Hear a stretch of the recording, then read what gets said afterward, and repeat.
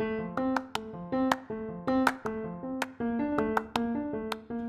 this is Tripp Rogers. I'll have Tripp's take in just a moment. Hello again, I'm Tripp Rogers, and this is Tripp's Take. A lot of discussion this week about the ongoing surge in COVID-19 cases, and I find it kind of fascinating to watch the give and take and the different stories that have come out about this. Now, first of all, in a recent Tripp's Take, I did talk about the fact I kind of was upset I had to start wearing a mask again. My employer enforced me, or has told me I have to wear a mask at work.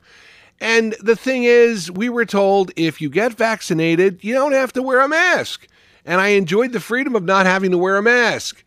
But then the folks who were unvaccinated started getting the COVID-19, and they were getting it in higher volumes than people who've been vaccinated.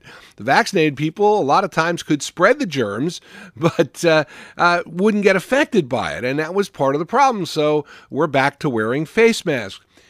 The problem I have with this whole thing is you do what you're told to do, and yet there are other people who feel, no, I'm above the law. You know, it's funny, you see this in all walks of life, and maybe this is something that I just notice differently now. I'm sure they were like this way back when, but right now I notice that, it seems that people aren't playing by the rules, so the rules change in their favor. And that bothers me, because I was brought up, you play by the rules, and you follow the rules. And if you follow the rules, you'll be rewarded. Well, I thought my reward for getting vaccinated was not wearing a mask. But unfortunately, the people who are unvaccinated have taken away my reward. I thought it was kind of interesting this week that President Biden announcing that the Moderna and the Pfizer virus vaccines have full FDA approval. So there were people who were saying, well, I'm not going to do it until the FDA approves it. All right, that excuse is taken away. So what's next? What are they next going to say? Because it seems everybody has a reason for not doing something, and that reason keeps changing. And the problem I have with that is, okay, stick with one thing. Don't say, oh, I'm going to wait till it gets approved by the government. Then it gets approved and say, no, I don't want to take it because of. Yeah, that's not fair. You know, that's being wishy-washy. You either for or against. And I understand people are against vaccinations. I understand that. I get it. But the problem we have here, folks, is vaccinations work. We've seen it, at least in my lifetime. We don't have to worry about polio.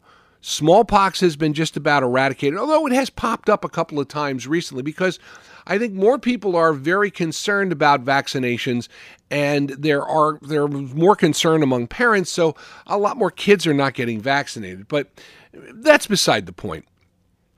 This is something that's going to be around for a while. And I'm not happy I'm going to have to get a booster shot, but listen, you know, if that's what it takes to get this out of our system so we can go back to not wearing masks, and I know it sounds really strange that I'm complaining about this, but I kind of like not having a mask on. I kind of like seeing people's faces. I like to smile at people, and I like to laugh, and I like them to see that I'm laughing too.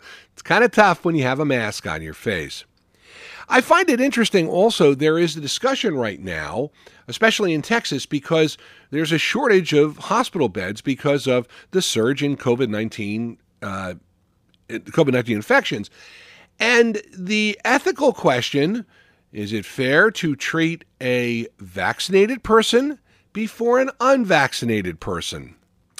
And I think it's very interesting. But again, if you recall the Hippocratic Oath, you treat the sick. There's no question of whether they can pay or not. It's just you treat the sick and you treat them as sick as they are.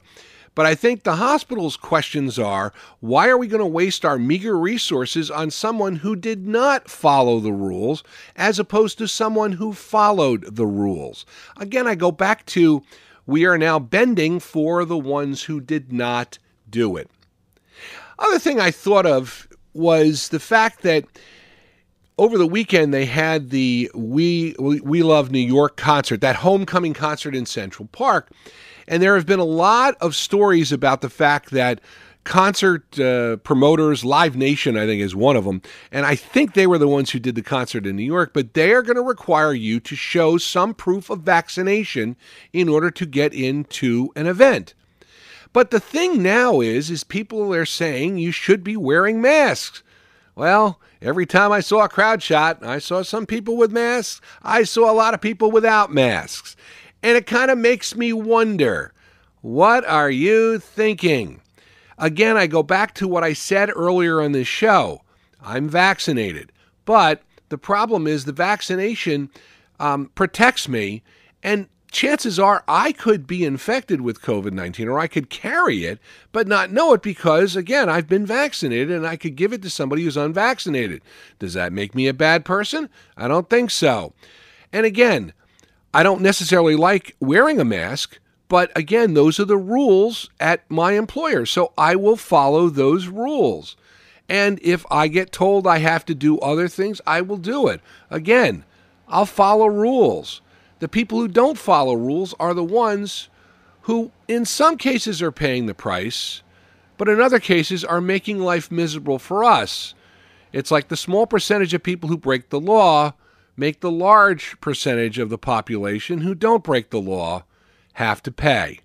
And I don't think that's really fair. A couple other things I want to talk about real quick. Got to mention Charlie Watts of the Rolling Stones passing away at the age of 80. Now, I was never a big Rolling Stones fan, but I can appreciate Charlie Watts and what he brought to the band. Listen, the drummer, as they said in the movie That Thing You Do, is the timekeeper. He's the heart and soul of the band. He's the guy that's got to carry the group. And Charlie Watts did that for a number of years for the Rolling Stones. You think of all the great songs the Stones had, and Charlie Watts was front and center on those. I think Keith Richards' comment that he was the engine room for the Rolling Stones was very apropos. The Stones have not said at this point whether or not they will do their U.S. tour, but they were planning to go on tour without Watts, and they were going to have a substitute drummer here. Just a question of whether or not they will continue that stadium tour, which is scheduled to resume, postponed because of COVID-19. One other quick thing I want to mention. I got news that a classmate of mine passed away. Now, he had had some heart issues for a number of years. In fact, he had collapsed and had a quadruple bypass. And I want to say this was when he was in his 40s. So it was kind of a shock. But as my buddy Dolph said to me, listen, we're at that age. We're going to start losing classmates because I'm 62 right now. It still is a shock to lose some folks. And my heart goes out to Ava, his wife, and their family. That's Tripp's Take for August the 26th, 2021. I'd love to hear your comments and questions about my podcast. Just email trippstake@gmail.com. That's TRIPPSTAKE@gmail.com. Fantasy football players, be on the lookout for my other podcast, The Fantasy Sultans with Mike Sheck. We're getting close to our season preview. It's available on Anchor, Apple, Google, Spotify, iHeart, and other podcast hosts. Same one you got this show from. If you like the music of the 60s, 70s, and 80s, give a listen to WTRSradio.com. It's my internet radio station. Join us again next week for another edition of Tripp's Take. For now, I am Tripp Rogers. Thanks for listening. Make it a great one.